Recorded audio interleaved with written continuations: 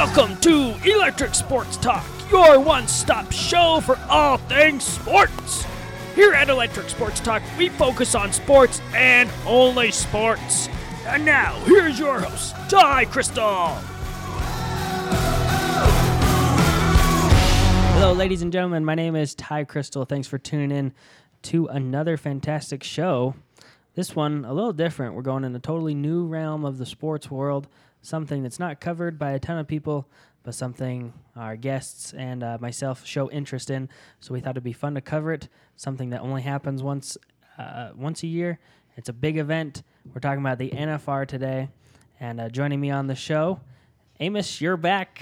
I'm always here. I don't know why you say I'm back, because I'm always here. Well, you know, I do a few shows without you, so it happens. Joining the show for the first time, a new guest, and excited to have her on, Grace. Grace, how are you? I'm good. How are you? Good. I'm excited to be here. NFR is kind of your thing, rodeo in general. Is that right? Oh, yeah. Good. All right, we're excited to have you on. And then we got our sound man for today, kind of the peanut gallery as well. Kaysen, you're back. What up? It's nice to have you back. You're gonna Third be one. You're gonna be doing some questions for us throughout the show if you have any, right? Yeah, if I can find some. Right, you're not very familiar with the NFR, so you'll be providing us some questions. That'll be great. Are you guys ready to get into the show? Yeah, let's do it. Good. All right. So, Grace, to start the show, we wanted to talk about some of the history of the NFR, kind of where it dates back to, and then kind of go over some of the basics of what the NFR is, how it works, and what you guys can expect if you're new to the sport. So, Grace, give us some history of the NFR and tell us a little bit about that. So the NFR, it actually started in Dallas in 1959. That's when the first National Finals Rodeo was held. And then it's just gone to different places. It's gone to Los Angeles, Oklahoma, and now it was in Vegas for the past several years. And the NFR is known as the Super Bowl of Rodeo. So for all you football fans, you'll understand what that is. The NFR is great for all those rodeo fans, and even for people who don't love rodeo or know a thing about it, because you can go get the full experience without going to any rodeo throughout the year. I think the NFR is probably the best one to go to if you want to go to only one rodeo. So a lot of people might not know how the NFR works necessarily. You hear them referred to as shows every night, right? You have 10 shows throughout the week. Amos, give us the basics of how the show works, maybe what events are incorporated, and then what a viewer could expect watching it on TV. Okay, so basically the NFR consists of 10 performances run consecutively, starting on a Thursday, ending on a Saturday. Obviously, at each performance, they bring the top 15 from the total money earnings through the year, and then them top 15 compete in each event over the course of the 10 nights. Obviously, if they place 1 through 6, they're going to get some money. That counts towards the year-end standings, and at the end of 10 performances, he who has the most money is crowned world champion. There's a couple ways. There's also another way you can earn some money. They call it the average. So, obviously, it's called the average for the obvious reason. So, say bull riding, you take your rides over 10 rounds. You average that out of however many rides you had. Best average, most points wins. They place top 6 or 8 in the average. That adds into your performance. So that's a little bit of strategy the Cowboys have to deal with. So the events are your normal events at most standard rodeos through the year. We start off with bareback riding.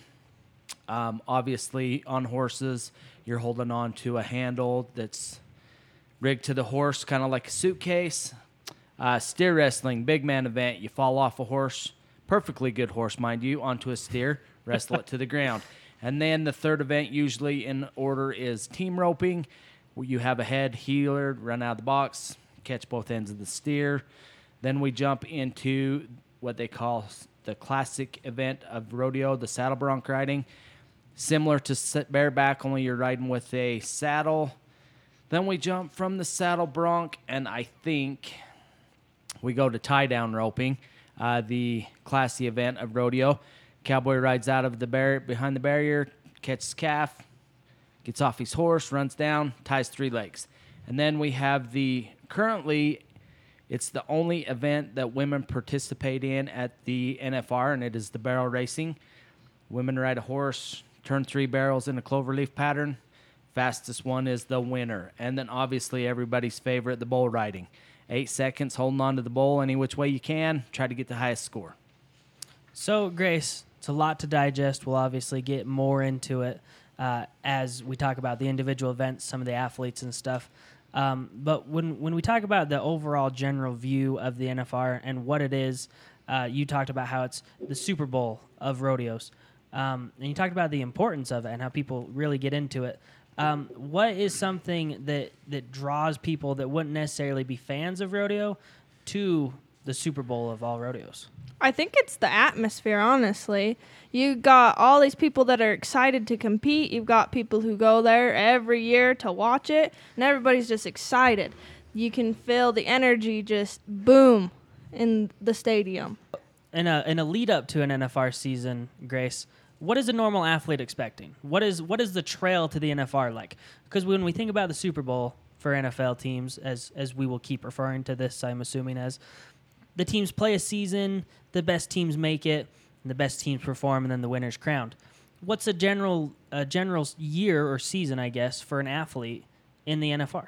So I guess you could compare it to football. They're going to go, the best ones obviously make it to the NFR, but throughout the year you're going to start with no money at all after the NFR. They start fresh, and then you're going to hit as many rodeos as you can, and you want to hit the big rodeos, and you want to make all the money you can while you're on the trail. The only thing that would suck is if you get injured, then you're out. You're probably not looking at the NFR anymore, but if I was an NFR athlete, I'd be driving all over the country to hit as many rodeos as possible.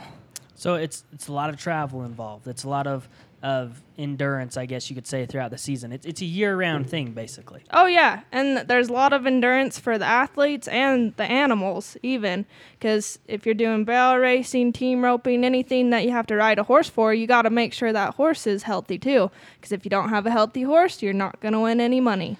So, Amos, we've talked about the athletes a little bit. Grace has given us a layout of a general season that you could expect from a cowboy and what these athletes do. However, she did bring up the fact that there's also the animal aspect involved in this.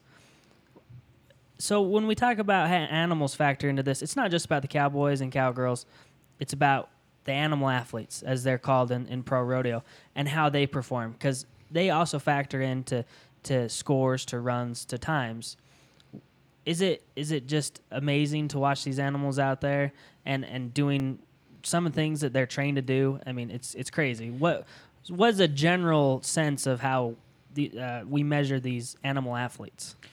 Well, obviously rodeo, you're going to have the human element, but rodeo is basically centered around the animal athlete, which, yes, you have the horses that you're team roping, barrel racing, tie down, steer wrestling, but then you also have to look at the animal athlete that's doing the rough stock.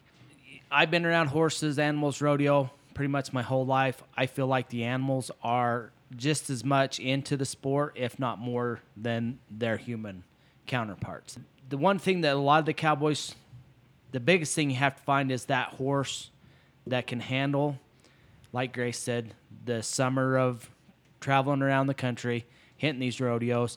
You have to find the horse that's going to be able to compete in a venue where there's minimum 2,000 people up to 30,000 people, and then everything that goes around along with it. A lot of these rodeos through the summer are centered on events that happen in the region. You got a lot of county fair rodeos, so you have multiple things going on at one time. So it's not just coming in, catching the calf.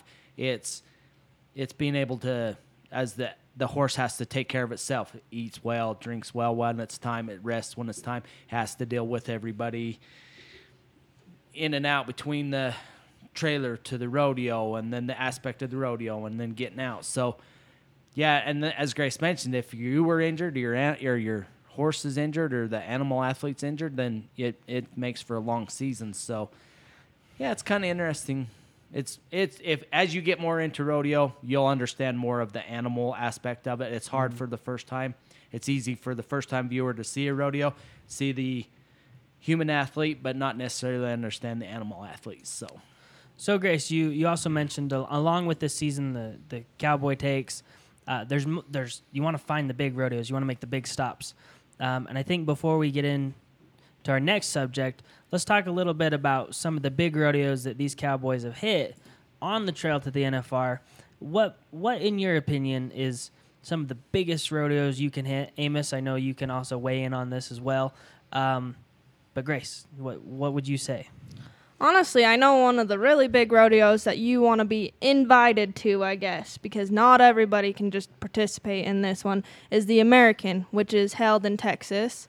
And like I said, you got to be invited, so you got to be the best of the best pretty much. And the payout at the American can either make or break you. Like some of these athletes that are on here, they're at the top of their game because of the American.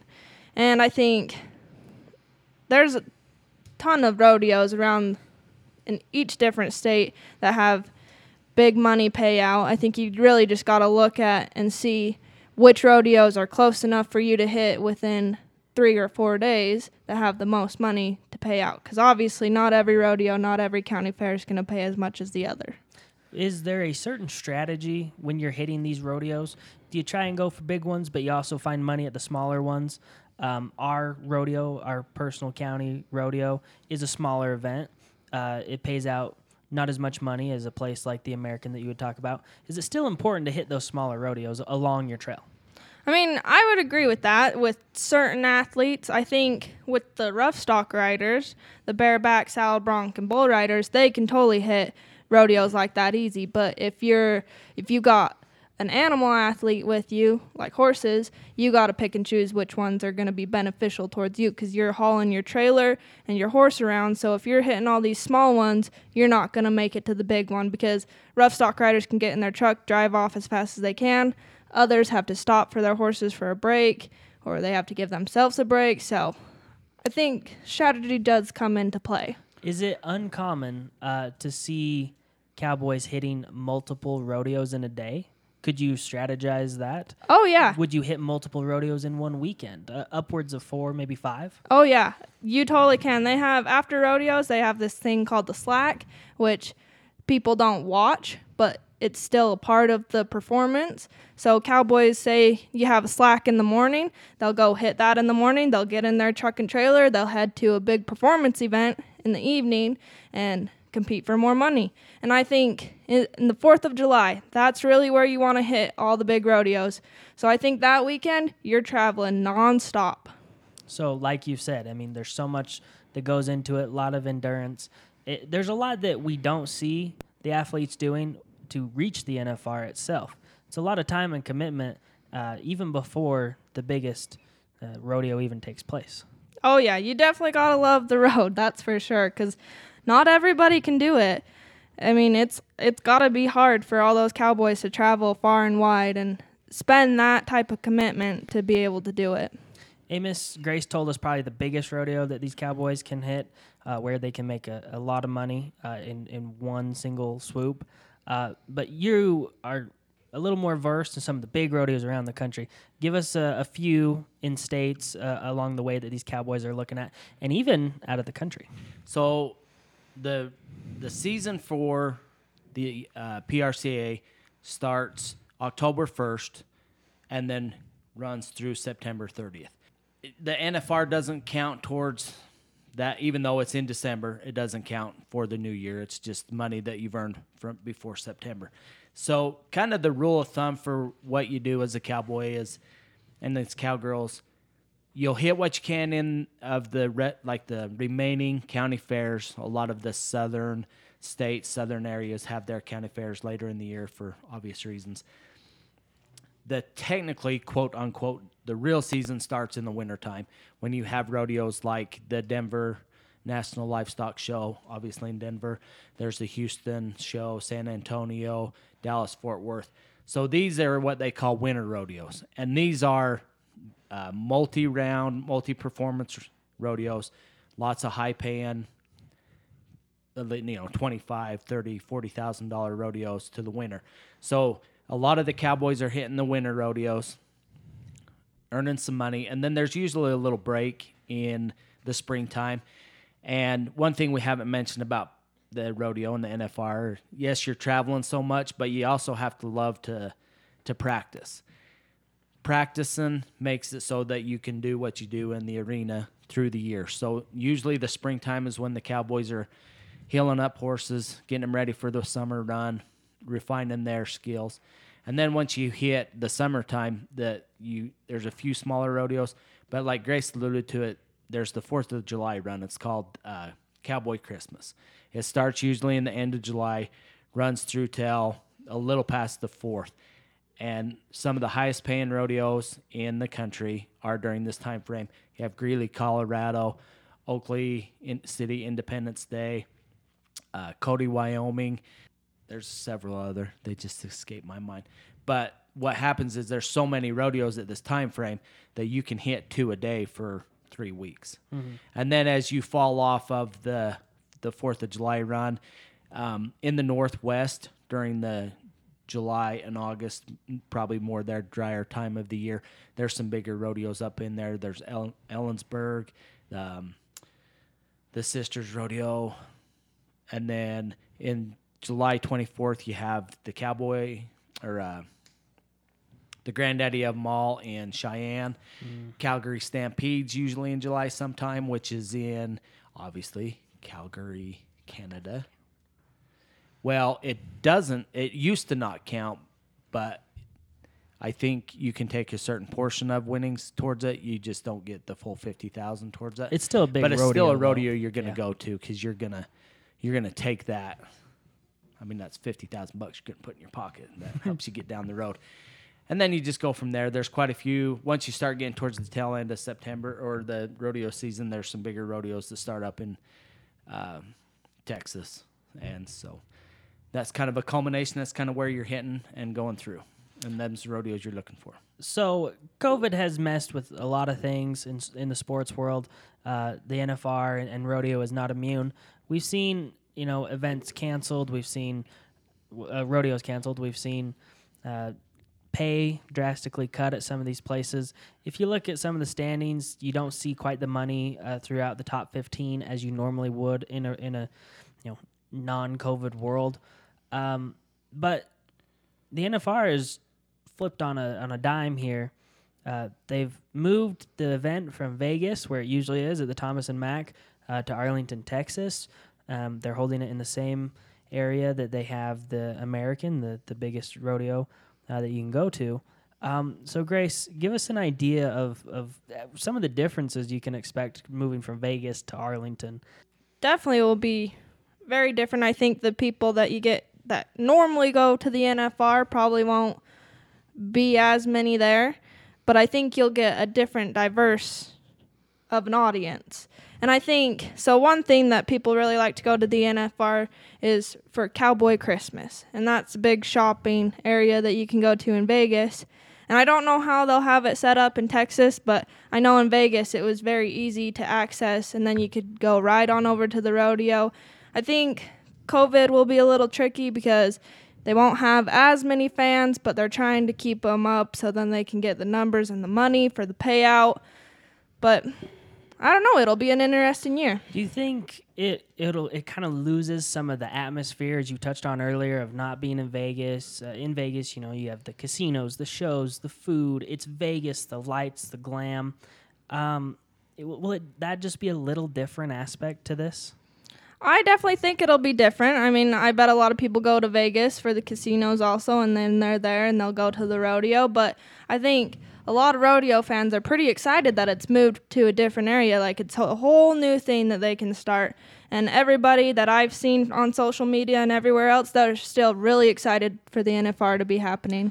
Do you think that this could be something made permanent, of it moving around, or what's the situation here, if it stays in Vegas or not? Well, I do know as of right now, Vegas still has a contract with the NFR to keep it there till 2024. Obviously, they're not doing it this year because of COVID, but I think there's been talk of trying to get it to go somewhere else. In 1 year, they were talking about moving it to Florida because, I mean, in the East Coast, there's not very many rodeos, and I think you'd get a lot more new people to go to the NFR, but I think everybody back west would be pretty upset with that. Amos, what will be the biggest difference in the move to Vegas, from Vegas to Arlington, for the Cowboys, the audience, or do you think there will be much of an impact overall? Well, I think one thing that's going to benefit the Cowboys and especially the animal athletes is a majority of your Cowboy contestants live in Texas. Arlington's just outside of Dallas. And I feel like a majority of the Cowboys live within the Dallas-Fort Worth general area. So they might be able to stay at home a little more, keep their horses in a comfortable environment. Obviously, that's probably going to help with a little bit of expense for a Cowboy because when you're leaving, not many Cowboys are from Vegas. So you're having to find a place to stall horses for.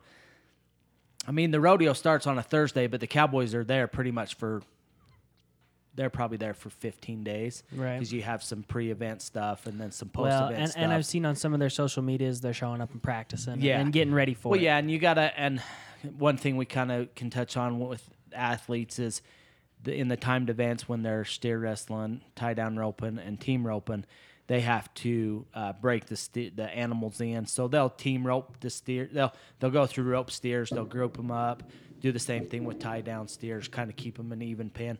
So as far as the Cowboys are concerned, a rodeo's the NFR is the NFR. Whether it's in Vegas, whether it's in Arlington, your goal is the same. You're still there for the money. You're still there to be crowned a champion at the end of the 10 days. So as far as that, I don't think that changes much. Maybe their focus is a little different because there's not the distraction of, say, hey, the rodeo's over. We went to the awards ceremony after the rodeo. Now I'm going to go home instead of spending some money at the casino possibly. Yeah. I think the biggest impact it's going to have is for fans, but I'm sure the PRCA and all the vendors that go to, like Grace said, the Cowboy Christmas that's there and all the events that are centered around it, it'll still be pretty much the same. It just won't be in Vegas. So it'll be a little different for the fans, but as far as the Cowboys and the animal athletes, the stock contractors, the people putting on the performances, it shouldn't be different. All right, Peanut Gallery over there, Kaysen, is there anything that these guys have not explained that you would like to hear more on or that they have explained that you'd like to hear more on? Well, I had many questions, but these two just started rifling stuff off, and I got nothing now. Yeah? I was going to ask, which is not necessarily the easiest, but the easiest for the Cowboys. And me and Grace talked about this a while ago, but it'd probably be the rough stock riders. Do you guys agree? Because they don't have to take their horses. They don't have to do all that. They just go, show up, do it, get their stuff done, and leave. Well, I think, yeah, you're right, but also the rough stock riders are taking a lot of wear and tear on their body. Like bareback, you're holding on to one thing with your hand, and it's stuck in there. And your shoulder's eventually going to start to hurt and give out on you. And saddle bronc is a little easier, but you also run the risk of falling off the horse the wrong way if you get bucked off. In bull riding, like I've said before, anybody who bull rides is crazy. Yeah. I think you got to have some guts to get on that thing. One thing that I always compare, because, in my years of being around the rodeo and everybody's like, well, I'm a bull rider. I'm a real man. Team ropers isn't a real man. Tied down ropers. Anybody can do that. Okay, sure. Yeah. Team roping is one of the most popular horse hobby events in the country. You can not only do it at a rodeo, you go to jackpots. You can just leisurely do it yourself with your family. But the one thing I point out, you see a lot of 60-plus-year-old team ropers, but you don't see very many plus 30 bull riders that don't have a huge injury or lots of aches and pains. So, but to get to your overall question, what's easier I don't know that there is one that's easier than the other. Each event takes time. Well, I and guess I practice should to have get clarified. into it. Not necessarily easier to make money is what I meant. Well, sure. necessarily. So, obviously, rough stock riding, you're going to pack 4 dudes in one vehicle. The truck is always rolling. People are sleeping. You can ride together. You know, an example of people we know, the Wright brothers, they do mostly rough stock. You know, they're traveling together. So that may be easier to get around. Usually, if you're a team roper, you're hauling 2 horses because of the strain of the grind injury. You don't see them guys carpooling a lot. So it's usually your own rig, your own rodeos, your own expense getting down the road. So it's easier for rough stock riders to get around. But as far as the overall money, it kind of balances itself out. You do see a larger payout sometimes on the rough stock because they can hit more shows. So therefore they can get more money. But, you know, if you're good, you're going to make money no matter what event you're in. All right. Thank you very much, Peanut Gallery. I think this is a great spot to take a break. When we come back, we're going to be previewing the events, the Cowboys, and then our picks and where you guys can watch. Stay tuned. Break.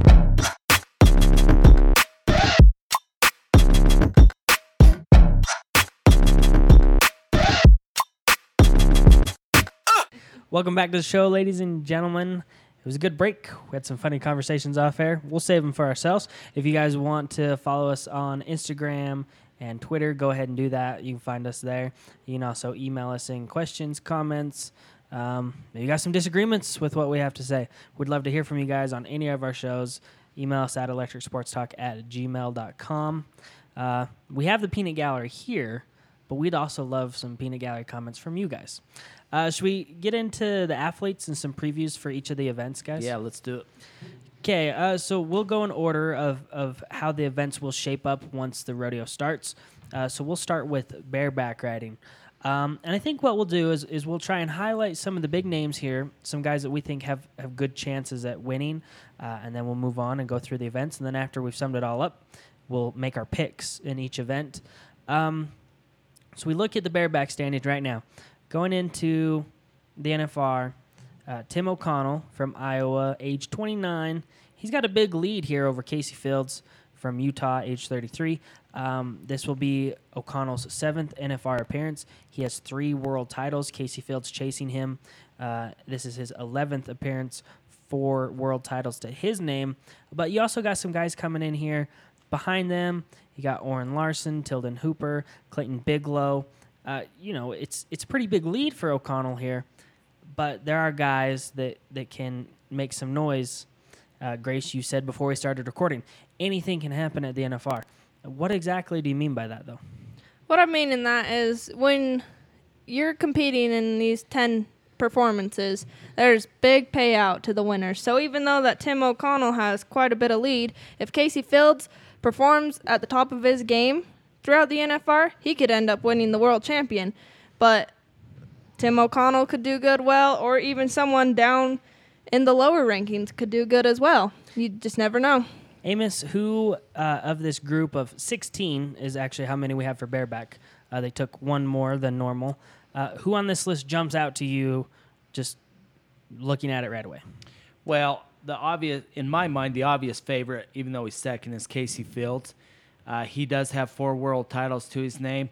The one thing that with Casey is he's hitting the big rodeos I think what he's learned is you hit the big rodeos, take care of your body through the summer, stay healthy, come into the NFR, and then just be consistent.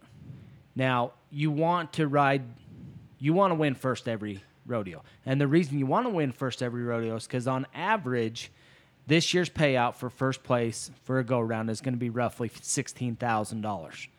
So you're $16,000 down. They're placing down to 6th place. So like Grace has said, yeah, you think $28,000, $30,000 is a big lead. You win 2 go-rounds, and so Casey Fields wins 2 go-rounds. Tim O'Connell doesn't place. Casey Fields has caught up to him. Yeah. So a little side note tangent there. So anyway, I'm looking for Casey Fields. He's got the experience coming into the NFR. He knows that you got to stay on 10 horses. You got to get points. You need to get to the average and get that payout. And if you can collect checks through the week, that's just a bonus. Quite a few names on here I'm not familiar with in bareback. It's kind of a young man's sport. Seems like there's a little bit of turnover in bareback riding because of the toll it takes on your body. So looks like we have some first-timers hitting the NFR, quite a few actually. So I think, Casey Fields, the elder statesman, experience is going to pay off in this part, especially in the bareback riding. All right, some other guys that I think worth mentioning here. My dark horse to look at here is Richmond Champion. You also got Mason Clements down there in 9th, and as well as Clayton Bigelow, who does have a world title to his name. We didn't really explain the rules of bareback, so we'll do that for each event before we start. Totally spaced that. But the basic idea of bareback is you're strapped on the back of a horse that's bareback. You don't got a saddle. They have a little holder. Think about like it's like a suitcase handle, and they'll call it a rigging. And it's put in between the shoulder blades of the horse. You lean back in the chute on the horse with whichever hand you choose to hold your little handle. And when you nod your head, you're out. And in 8 seconds, the horse's job is to buck you off its back. And it's good watching, like you said, though. It's very physically demanding. Obviously, a lot of strain on the whole arm, the shoulder, the neck. You see lots of cowboys wearing like neck braces to help with neck support in this. So bareback, one of the more physically demanding sports that we have here, but a super fun one to watch too. So let's turn our attention to steer wrestling. That's what comes next. The rule of steer wrestling is there's the cowboy on the left side of the animal. They come running out of the, what do you call them? A chute. A chute, okay. And the cowboy's job is to essentially fall off gracefully onto the horse, or onto the steer. And then think of wrestling, right? They wrap around the horns, get under the nose, and then they got to flip it both 4 feet in the air. Grace, this is a big man sport, we call it. And what is so entertaining about steer wrestling to you, though? I think the most entertaining thing about steer wrestling is it's not funny, but it is. But watching some of the cowboys struggle with some of those bigger steers, I mean, I give them credit, but you never see a skinny steer wrestler, because if you're skinny and you're trying to flip this big steer over, I think the steer is going to win over you. Amos, this was your sport when you did rodeo. What is so challenging about steer wrestling? I mean, obviously, right off the bat, you got to fall off the horse, but kind of take us through the huge challenge of after you get off the horse. Well, steer wrestling's very difficult. So the horse this is one of the few animal events where the horse has to catch the animal, the steer, and run past it. So obviously the horse is amped up from the beginning. If it knows its jobs, it knows it has to get out of the chute, hit the barrier on time, and get you to that and past the steer. So number one, that's hard, just to keep it's like the little it's ready to go and run fast. And then obviously then you got to slide down off the side of the horse. You're going to come up to the steer. And at that point, it's pretty much technique. You're just scooping the outside horn with your elbow, grabbing the inside horn with your hand. And then as the horse runs past, you don't lean forward. You got to let the horse run by and let you fall off the horse. And that kicks your feet out. So as you hit the ground and hit the dirt, then you're what we call skiing. So you're sliding as the steer's running, slowing him down, and as you're doing that, you're shaping the steer's head. So you're going to take the inside horn with your left hand, drop it to your outside pocket, and pull that steer's head around so that the nose pokes straight in the air. Once the nose is up, you leave the inside horn, come up to the steer's nose, push higher, and then just drop straight back, and then that's where you fall and get all 4 legs up.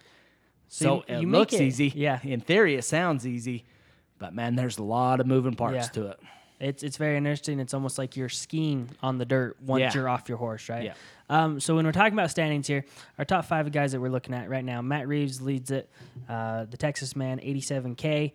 Jacob Talley from Louisiana, 62K. Tyler Wagsback, 53K from Louisiana. Dakota Eldridge, the Nevada man, 50K. And Curtis Cassidy from Alberta, Canada, 50K.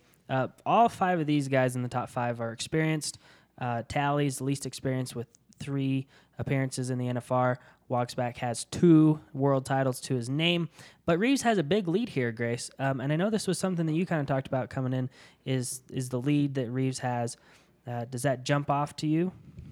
I mean, yeah, it does. I think in steer wrestling, you don't really see a lot of people with this big of a lead. He's got a $25,000 lead. But I think in the NFR with steer wrestling, you've got to come in with confidence. Because if you don't have confidence and you're in front of that many fans, in front of TV, and you're trying to wrestle this steer down, your confidence will be shut down after the first performance if you don't do good. So Matt Reeves, he's got to come out strong.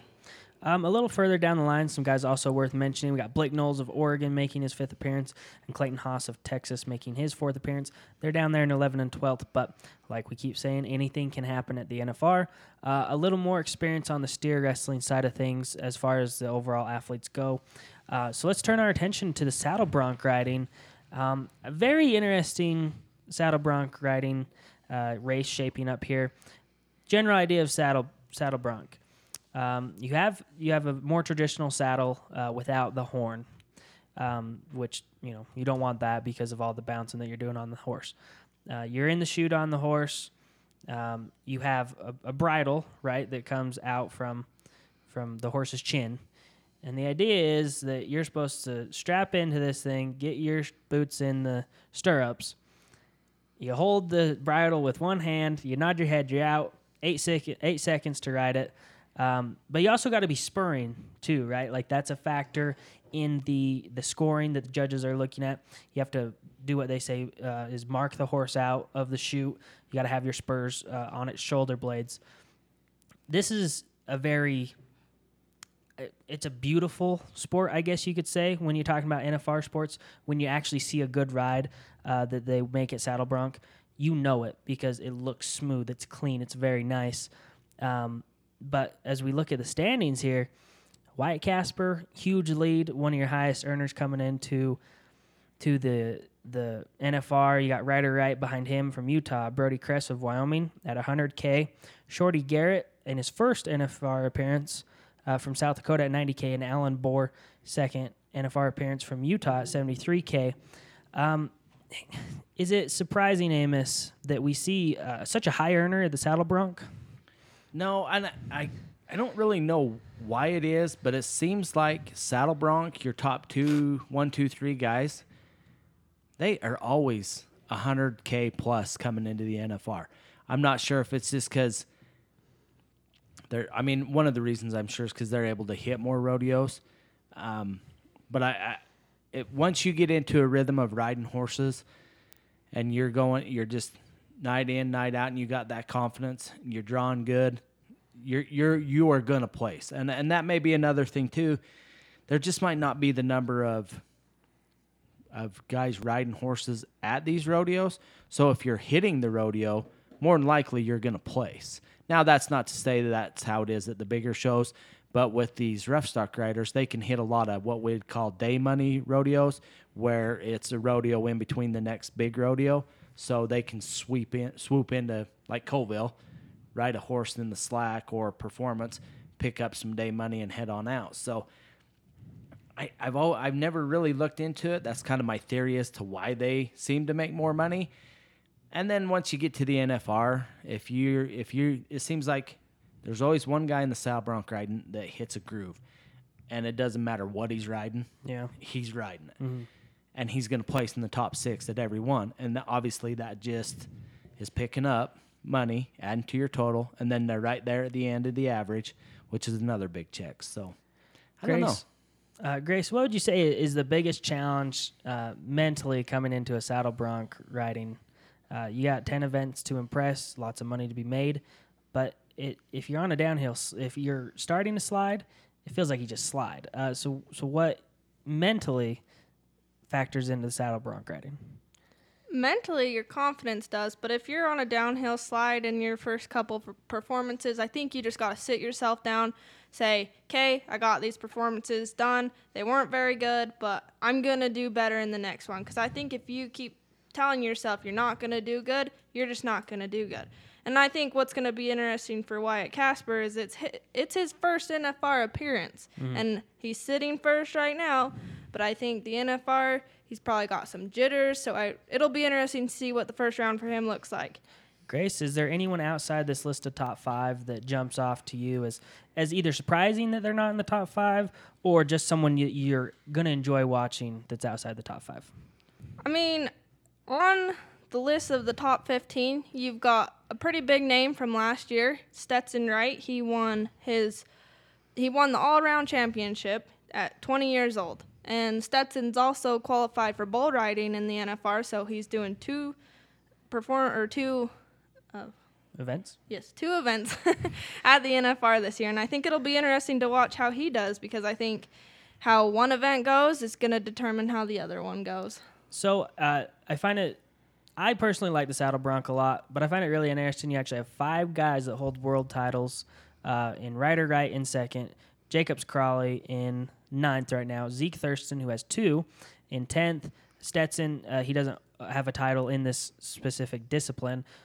He's in 13th, and then Taos Muncie, 2-time champion, down there in 15th. There's just a lot of big names in this, and it's really interesting. Lots of appearances and titles for a lot of guys, and saddle bronc riding is a lot of fun to watch. I think we will now turn our attention to the team roping. Amos, this is an event that you do for leisure, I guess you could say. Grace, you're also getting into it. I feel like it's one of the more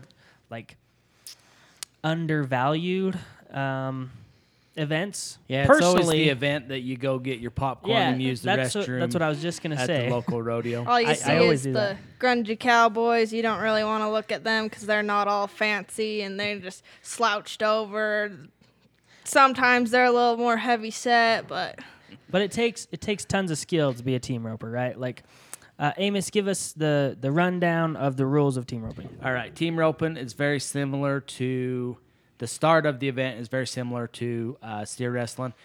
The header left side, heelers on the right side. You're both starting from the chute. Nod your head, break the barrier. The header comes out, catches the steer. You have 3 legal catches around the horn, around the neck, or what we call half head, which is around the nose, but only catches 1 horn. He's going to dally to the saddle. He's going to turn left, make a real nice sweep. The heeler will come in. He has 2 legal catches, which is both legs or a single leg. If you catch a single leg, it's a 5-second penalty, and then the run is over or complete when the steer is what we will call stretched, and both cowboys being tied off and dallied. Well, and I think one thing to explain to the viewers, the barrier, when he says breaking the barrier, if you go before the steer is out ahead of you with enough of a lead and you break that, then you get a 10-second penalty. Yeah, you get a 10-second penalty, and you're probably not going to win. Yeah, so that's like what the sport is calling the keeping the rules fair for the animal athlete on the competing side. So they give them, like Grace said, it's just a little bit of a head start, and you break that barrier, 10 seconds. Usually puts you out of the money in most all timed events, so you don't want to do that. So with team roping, there's such a form in your before you're catching. Yeah, it's hard. Yeah, in your swing. Right. You got to come out. You got to be very formed. I mean, a lot of people are like, "Oh, you're lucky if you're catching." It actually takes a lot of skill to set that thing down on the horns and then turn it and get the back legs too. I mean, there's a lot of technical aspects of team roping. There's a lot going on in team roping. I mean, every and sport you gotta there's have a the lot team going on too, right? Yeah. Like the team itself, they have to work together to accomplish the victory. So Luke Brown comes in number 1 in the headers. He's got a 20K lead over Clay Smith and Cody Snow. Cody Snow, California. Clay Smith, Oklahoma. Luke Brown actually coming out of South Carolina. kind of pretty far east for what Yeah. we are used to it is. seeing. But this is Luke Brown's 13th NFR appearance. That's a big number. He doesn't have a world title yet. Clay Smith has 2 who's chasing him, as well as Clay Trainin from Montana, 3 who's chasing him. Chad Masters, 2 who's chasing him from Tennessee. There's a lot of guys on our list here, headers and heelers, that have made world title runs. But the group that's jumping out to me when we talk about a pair is Clay Smith, Jade Corkill, Oklahoma, Nevada, respectively. 5 world titles combined between the 2 of them. Seems like a good partnership to me. Grace, who you're liking in the partnership here of the team ropers? Well, I think I'm honestly liking the 3rd seed, Cody and Junior, because they've been roping together all year long, and that goes the same for Clay and Jade. They've been roping too. I think it'll be a little interesting to watch Luke and Joseph, the first, the number 1 seed, because they roped together at the American. They won the American, but then after that, they kind of went their separate ways. They've been with different teams all year, and I think at the NFR it'll be an advantage for the 2nd and 3rd place team because they've already got that groove all year long, so they know what the other is going to do throughout the performance. Amos, the healing race here, it's red hot. Joseph Harrison and Jake Corkill right around both 70K. It's very tight. We come down to number 3 at Buddy Haskins, 64, not too far behind. Jake Long, 63. You got Junior Noriega, 58. I mean, it's very close, very tight in the healing race. Is it make it even more important to these healers to have a good teammate header to gain some much needed and valuable time and get as much money flowing throughout these 10 days as possible? Well, yeah, the rule of thumb when you're a healer is if you're catching and you're winning money, it's because you're the best healer in town.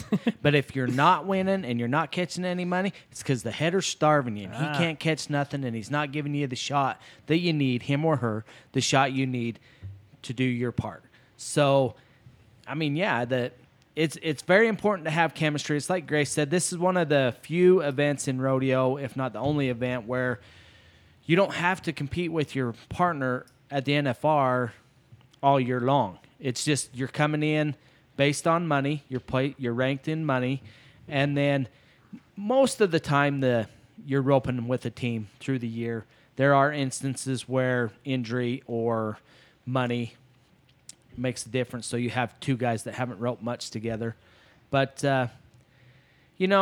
each end is equally important. If the header doesn't catch, you're not making money. If the healer doesn't catch, you're not making money. So I think everybody just has to be on the same page.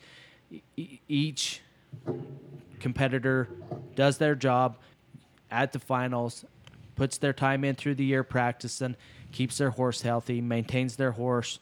And, so I'm not going to say that one or the other is more important because you got to have them both to win. Mm-hmm. Well, I will not be going and getting my popcorn during the NFR team roping. I will say that. I'm very excited for that event.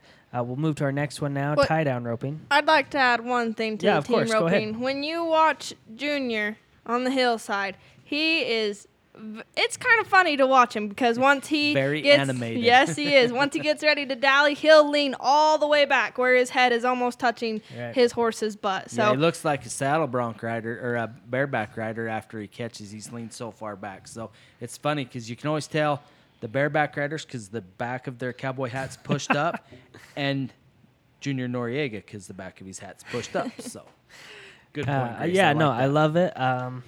Good. So what insert. about the peanut gallery? So he mentioned earlier that it's very difficult to swing. So what's his take on team roping? Okay, What sure. do you think? I have a new appreciation for team roping. I was the guy that got my popcorn during the team roping. Yep. But that's now, I think the most valuable person in the team roping is the guy that runs the chute. That's all I know.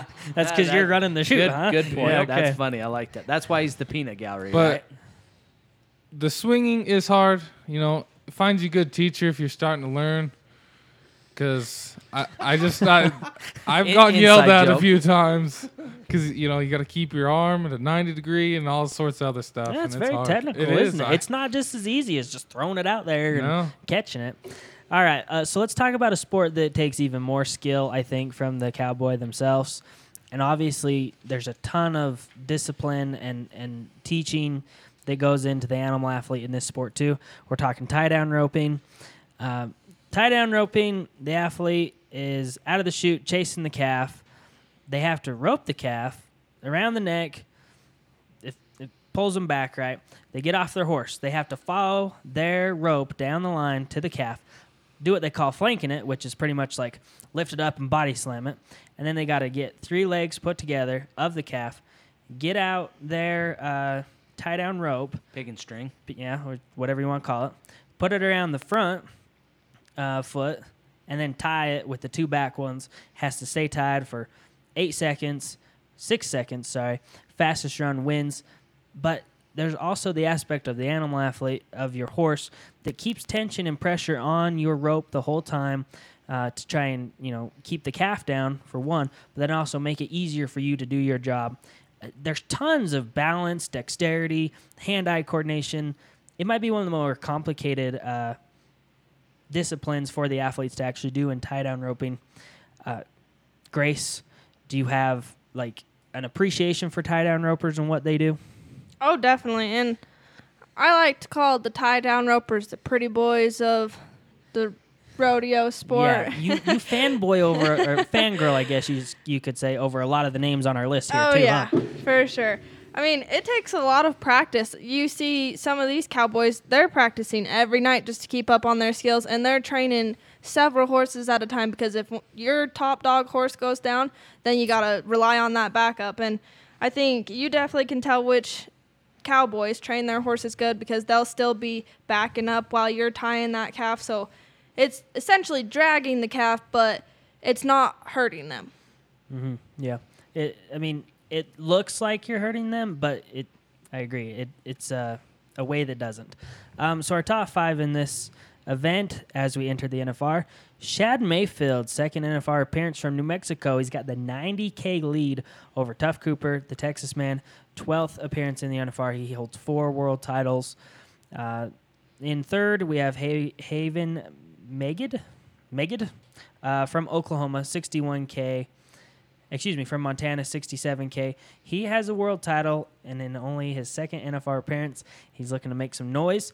Tyler Milligan from Oklahoma, 61K, his second NFR appearance. And Weston Hughes, the Texas man, 60K in his first NFR appearance. There's also some big names as you go down the list. Caleb Smith, 2 world titles. Shane Hansey, Ryan Jarrett, and Tyson Durfee, all with 1 world title apiece. Very experienced. Lots of big names throughout this list. Amos, who jumps off the list to you specifically?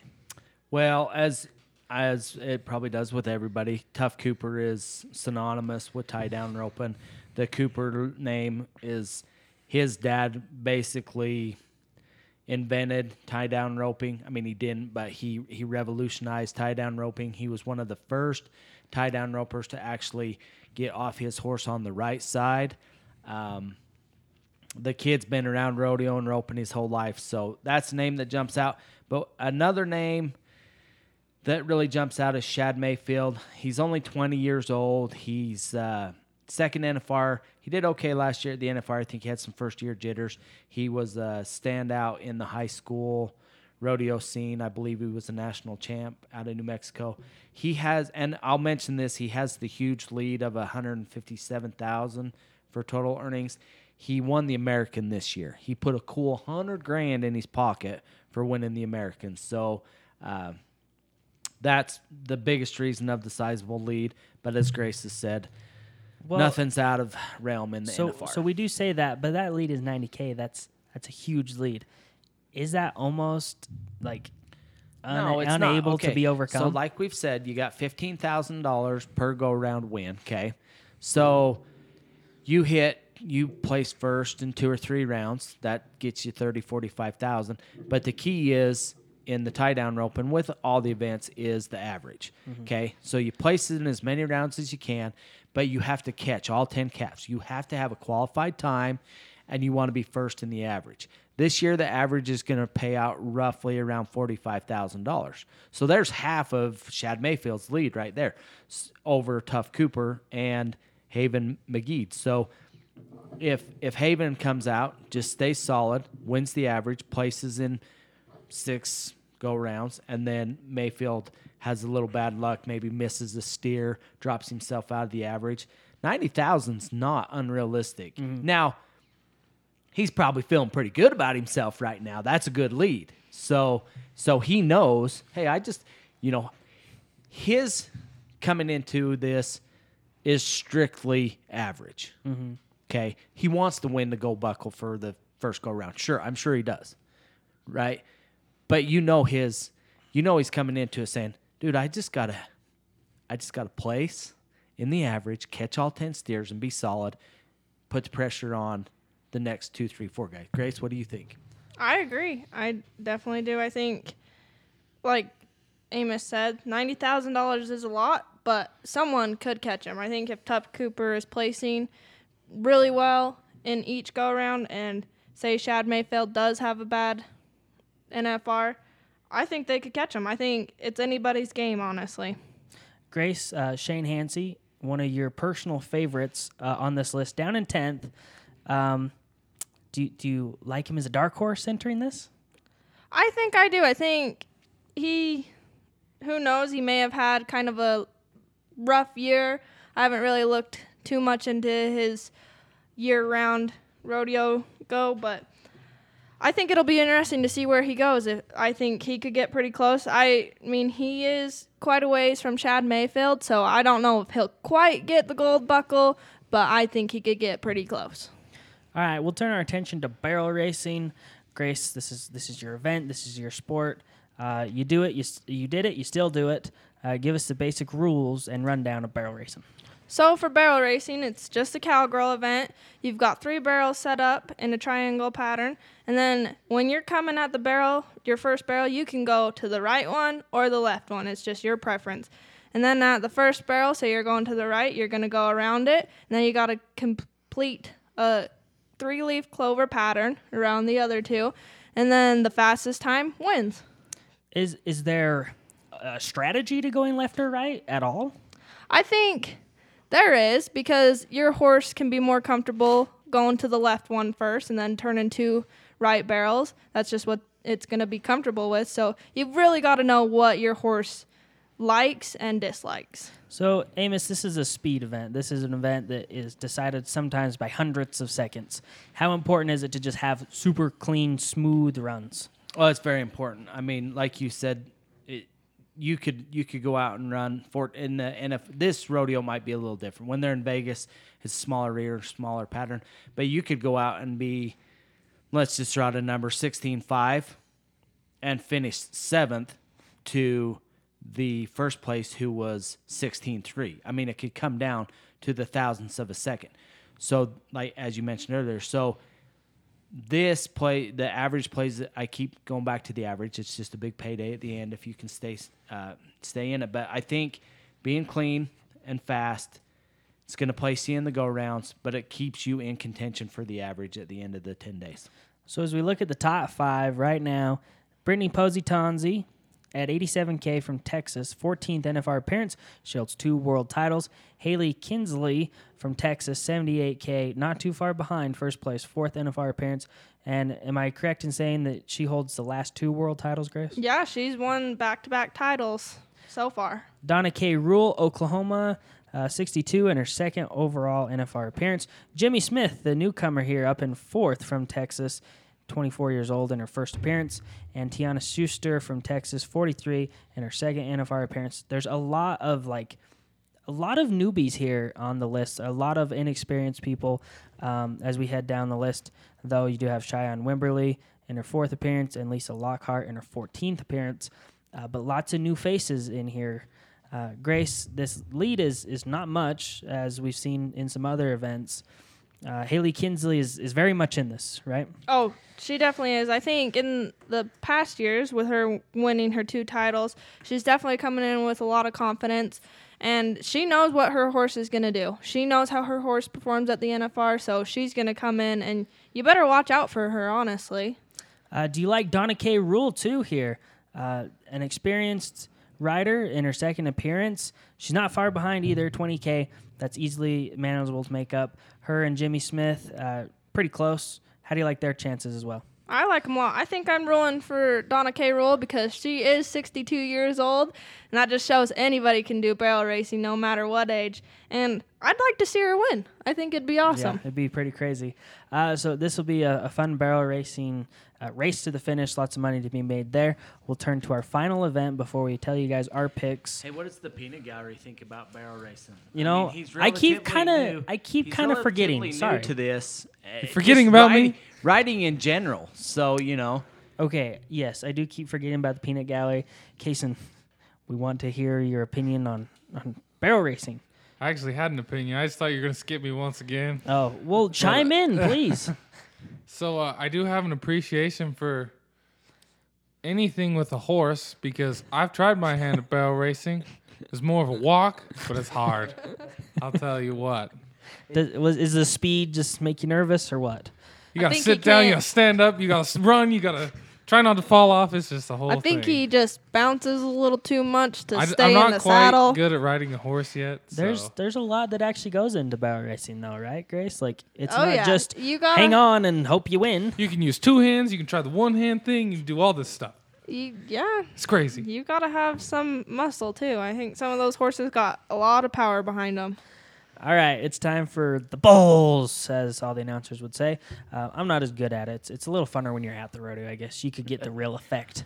The bull riding, it's essentially hold on to a crazy bull for 8 seconds out of the chute.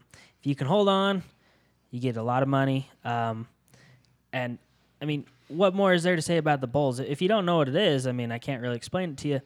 Amos, this sport's insane. It's one of the most dangerous sports in the entire world. This sport can literally kill you, and there's been lots of advancements in technology with the helmets, the vests, the chaps.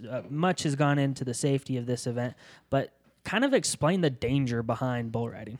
Well, it's very, I mean, not to sound condescending, but the danger is getting on a 2,000-pound crazy animal. Yeah. So Sucking a rope to it. yeah, I mean, and Yeah. that's the Tying thing. your hand on yeah, there you're as tight as holding you can. you're holding onto this 2,000-pound animal with a braided rope, you know. So you're just and his only goal in life is to maim you, Yeah. rub you in the dirt, stick you with his horn. I mean, whatever, kick you. I mean, there's obviously death is something to be concerned about. But when it boils down to it, most of your injuries that happen through bull riding are from being stepped on, tears of your arm getting stuck in the rope, and occasionally you lose your feet and smack the bull's head with your face. So, Yeah. I mean, yeah, you can die, sure, but I think most of the guys are worried about, you know, the arm pulls, the groin strains, the torn knees. Getting stepped on in the ribs. I bet you maybe half of these 15 guys are already walking in with an injury. Coming into the sure. show. Yeah, sure. there's no doubt. Well- And then they'll probably all leave with an injury or currently injured. Oh, yeah. I mean, it's a physical sport. Yeah. Grace, it is the last event of the rodeo. It is the most exciting event of the rodeo. And you could even maybe say barrel racing draws more excitement from the crowd. But what about bull riding makes people get excited, makes people get on their feet? What is so crazy about this? Well, like Amos said, the fact that you're getting on a 2,000-pound bull, like Yeah. everybody loves to see someone do something crazy. Like I don't know what it is, but we're like, man, this could totally end bad, but we're gonna love this. And it's awesome to watch. I mean, these cowboys, they've got some guts, but sometimes I wonder if the brains are all there. Well, they get thrown around a lot. That's You hit for the sure. ground hard enough, they're not going to be. No. Peanut Gallery, I do have a question for you. How much money would it take for us to get you on a bull? You know, if my back didn't hurt right now, I'd do it. Oh, we do it. Just For kidding. no money. free. For free. Free. I believe that. Probably Because- just for the pure enjoyment, the thrill, the Oh, laughter. just to be able If to- somebody's gonna record it, I'll be okay. just so he can with walk it. around and say, I'm a bull rider. Okay. Back to the danger thing, though. yes. What is it? The clowns? Is that what they're called? The Yes. rodeo Oh, clowns we're that leaving out an keep important away- thing. Yes. They keep away the bull from the guy that hits the ground. Yes. My cousin, he's from Texas. He does this. He keeps the riders safe. He's been injured probably more than a handful of times. Just yeah. protecting these guys. Well, I almost think that the clown is more crazy than the bull rider. Yeah. Like the bull rider's there doing it for a big money paycheck, all the fame and the glory. But the clown The clown's just there. he's just there. It's He his just job. wants- Yeah. He's I'm- standing on his can. He's antagonizing the bull to yeah. hit him. So, I mean, he's kind of the unsung hero of that event. So, kudos to your cousin, Peanut Gallery. The top 5 in the standings. At number 1, we got Sage Kimzey, 6-time world champion, 7th NFR appearance. I mean, what else can you say about the guy? He's an insane rider. He's Pretty safe bet. Yeah, it's a safe bet to win. But it's actually a very close race here as Kai Hamilton from Australia, actually. This is a world sport, people.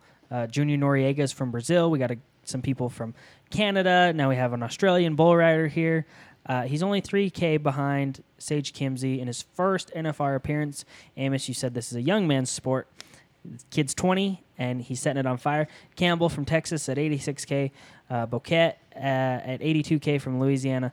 And Protenier. Can someone say his name? Because I can't. Sorry, but that's no from me. Portenier. Portenier at 73K from Idaho. Sorry, Brady. I do apologize for some of these names. Some of them are tough. But there's a lot of new faces here.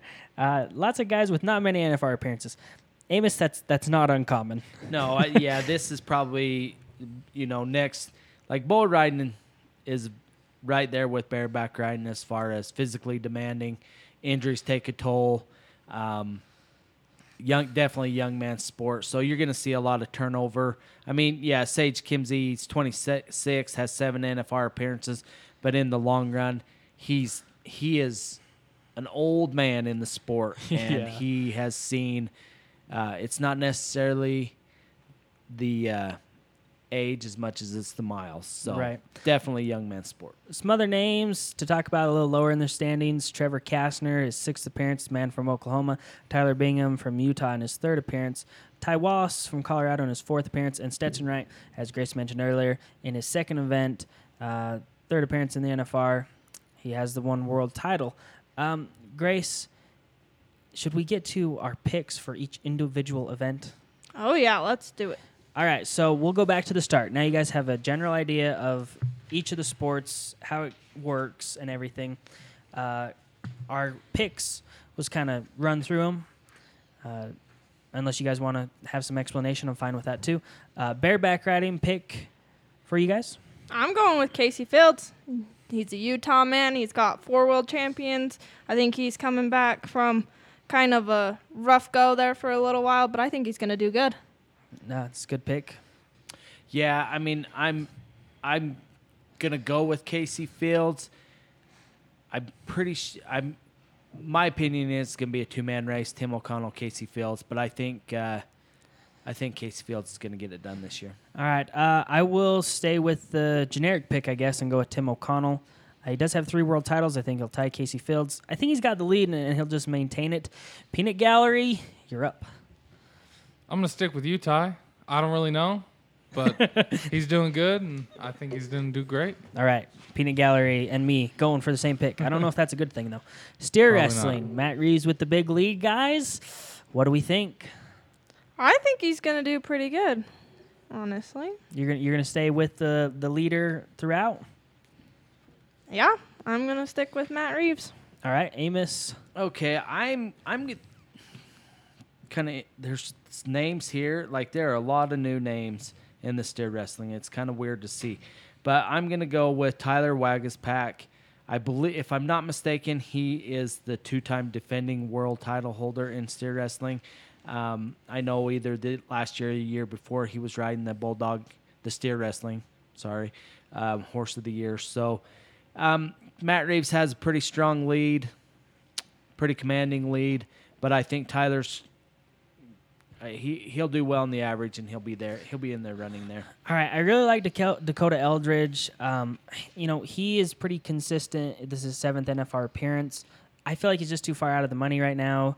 He's 37K behind, so I will go with Grace as well and choose Matt Reeves. I think he maintains his lead. Peanut Gallery. Nobody's picked him, but I'm going with the number 2 guy, Tally.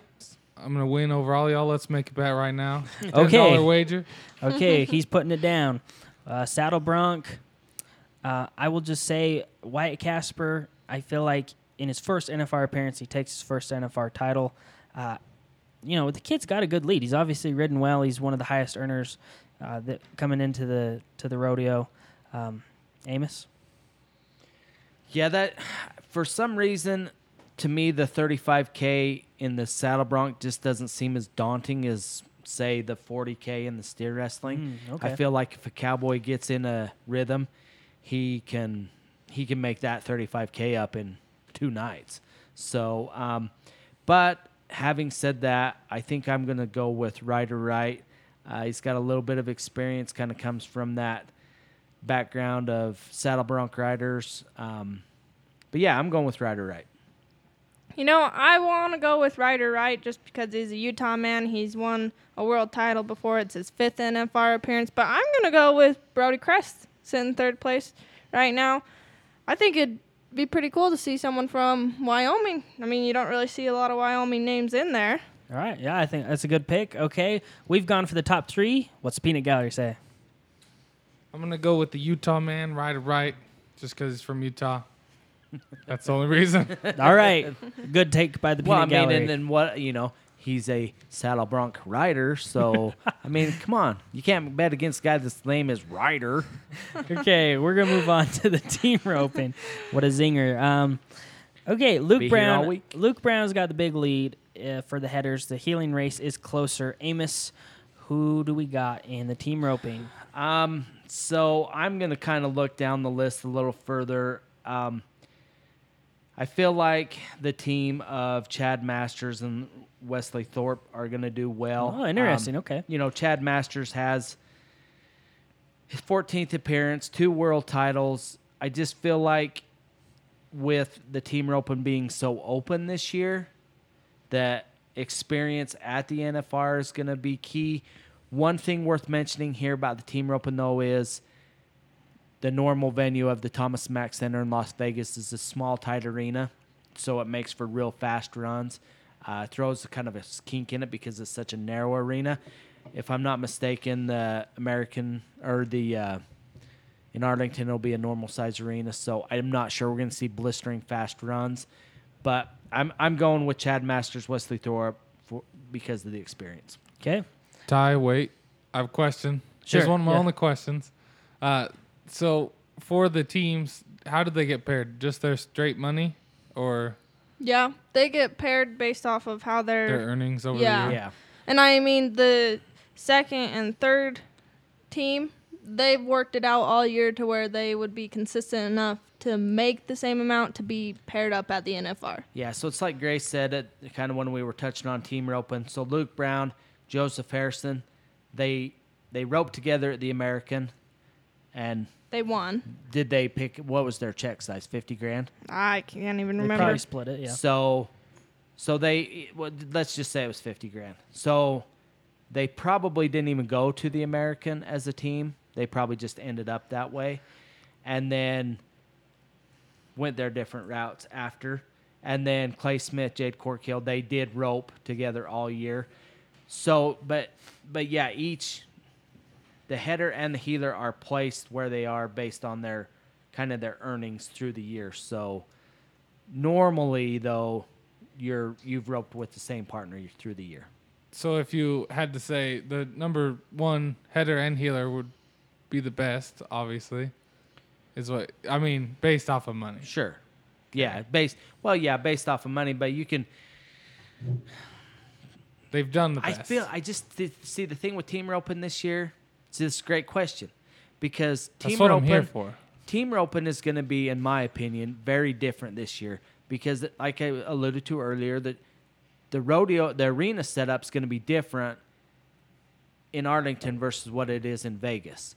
So it's not going to be as narrow and short an arena. So I think these guys, because the money's going to be so close, you're not going to see guys gunning for 3.5 second team rope and run. I think they're going to know if we place in the average, we got a solid chance of winning. So let's break out good. Let's be a solid 4 to 5 second run. Let's stay in the average, pick up the day money where we can. Because, I mean, just looking at it, all the way down to the 15th place team is only $47K. That's not that far out. So, I don't know. It's going to be interesting, but I think experience and being together as a team all year is going to be good. Grace, who you like? Oh, I'm going with Cody Snow and Junior. I'm probably going to murder his last name, Noriega. But just because I love watching Junior rope and he gives me a laugh, and I think he's awesome at it, so I'm going with that team. All right, no, me and Grace are on the same wavelength here. I like Cody Snow and Junior Noriega. I'm very tempted to go with Clay Smith and Jade Corkill, though. I mean, there's a lot of experience in that pair there. 5 world titles with the two of them, 17 total NFR appearances. But yeah, no, I got to go with Junior as well. Peanut Gallery. I'm going to stick with you and Grace and go with those two. Yeah. I have seen the healer's pullback. I think that's quite funny to watch. I'm just going to go with him because of that. Okay, we're on to the tie down. Almost through our picks here. I mean, I'm so tempted to say Tough Cooper, but Shad Mayfield's such a big lead. I feel like the young gun gets it done. This is quite a bit of a toss-up for me because I really do like Tough Cooper. I think he's really good. But, I mean, I think it'd be cool to see someone more down at the bottom like Marty Yates come out of nowhere and win it. But that might be quite a bit of stretch, so I'm going to go with Tough Cooper. Okay. So, I'm going to stick with I'm going to go with Haven McGee. He's kind of got a little momentum possibly coming from the title last year. It just seemed like Tough Cooper does so well through the year. You And just then got to love him. Well, yeah, I do love Tough Cooper, but he gets to the NFR and he just doesn't seem, it's not as Because he's there for smooth the for him, fans. I guess. I don't know. He seems to struggle a little bit at the NFR. So, and then Shad Mayfield, I mean, he's probably the best, the overall pick with the commanding lead. And like I said earlier, he's approaching this differently than Tough and Haven and Tyler. He's got a definite advantage. But yeah, I think I'm going to go with Haven. All right, quite some diversity. We got the top 3 covered. Peanut Gallery, you went kind of generic last time. What do you got this time? I'm going to go with Weston Hughes. It's his first one. I'm going to say he's going to come out and do really good. Ooh, he's going down the ladder. I like it. Okay, barrel racing. Grace, we'll have you lead with this. Well, like I said when we were talking about barrel racing, I'm going to go with Donna K. Roll. I mean, she's old. Everybody wants to see her win because that just proves that, like, anybody can go out there and win the barrel racing. And I definitely think Brittany Posey-Tonzi is going to come out gunning for the money, and so is Haley Kinsley. What? Kinsley. Because she's won the past 2 NFRs, but I'm going with Donna K. Rule. All right. Okay, I really like Jimmy Smith with being down in 4th. I think that kind of puts you in a nice position. But I got to go with Haley Kinsley. I think she keeps her run alive. I think she'll catch Posey. It's still a pretty close race in the money. So that's my pick. So I think I'm just going to stay with the highest money earner right now, Brittany Posey-Tonzi. I feel like she does have 14 appearances. Definitely, I mean, she's probably got more than all the other girls combined, it looks like. 2 world titles. I think she's been putting a little bit of effort into developing her racing pedigree at home. And so I think she's starting to get into some of these horses that she's bred. She's trained, raised from babies. So I think she's going to bring home the gold buckle with a homegrown horse. Peanut Gallery. I'm going to go with Grace on this one. I want the old lady to win. Yeah, okay, I like it. Okay, let's turn our attention to the last event. It's the Bulls. I'm going to get it one day. Sage Kimzey, the favorite. But, okay, I'm going to kind of go outside here. I'm going to say Stetson Wright gets super hot at the NFR. I'm going to say he tears it up. I'm going to go with Stetson Wright, world champ. I just don't think you can really knock Sage Kimzey down from his pedestal. I'm gonna call it his chair because he's a king in the bull riding. But I do know that Kai Hamilton, he's coming out strong. It's his first NFR appearance, 20 years old, and he wants to win this. But I'm sticking with good old Sage Kimzey. The generic pick. Okay, Amos, what do you got? Yeah, I'm going to stay generic. I mean, come on, dude. 7 appearances, 6 world titles. It's only a 3K lead, but I think it's kind of been an abnormal year for bull riding. Not as many tour stops, as many extreme tour events to hit. So, I think Kimzey, like Grace said, it's his throne. Everybody's just kind of playing there in his castle, so... Peanut Gallery, you will make our final pick. I'm very excited to hear it. I don't think you'll be excited. I'm going to go with the first one, Sage Ah. Kimzey. He looked like just his stats are just too stacked for me not to pick him. 6 world titles. You can't argue against that. 6 out of 7, I mean. It's pretty good. That's Yeah. pretty good. All right. Well, I hope you guys are going to enjoy the NFR. Amos, will you give people a quick reminder or, update on where they can watch? Sure. So it's been kind of hard to follow where you can watch the NFR lately. It seems they've kind of bounced through networks. They're trying to figure out their streaming platform. So what I found is there's 2 channels on TV that you can watch, RFD TV, and then there's also the Cowboy Channel. That's probably with your local channel cable provider and or your dish satellite provider. And also, you can go to the intranet and download the Cowboy Channel app, pay a yearly subscription free, and live stream the rodeo. And I think, if I'm not mistaken, from what I've seen with the app, there's going to be a lot more to watch than just the performances. You're going to be able to watch the awards banquet at the end of the rodeo. They're going to do some other stuff through the day. It is worth mentioning there are a lot of other events going on at the same time as the NFR. There's the Breakaway Roping. You have, they're not doing the Miss Rodeo America this year, are they? No, just because of COVID, Miss Rodeo America this year wasn't able to go around and do the stops that she's wanted to and visit all the rodeos and places. So she's going to go they'll a just full year Go again. another year.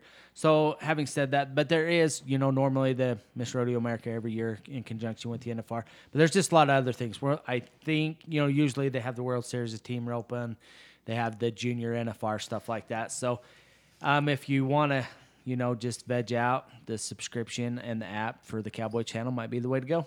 Okay, Peanut Gallery, before we wrap up the show, any last questions, comments that we need to address? No, I just really hope one of you guys buys it so I can watch it. Yeah, okay. We're going to party it up. Watch the NFR. I'm excited. Good. All right, I hope the rest of you are excited. I hope you're into the NFR. If you're new, go ahead and watch it. I mean, it's a good time. It's really fun. I think you'll be entertained for sure. And there's lots of fun games you can play out there. Just search, NFR games to play. You'll get the gist once you figure out what it means. So I hope you guys have a good rest of your day. Enjoy the NFR. Peace out.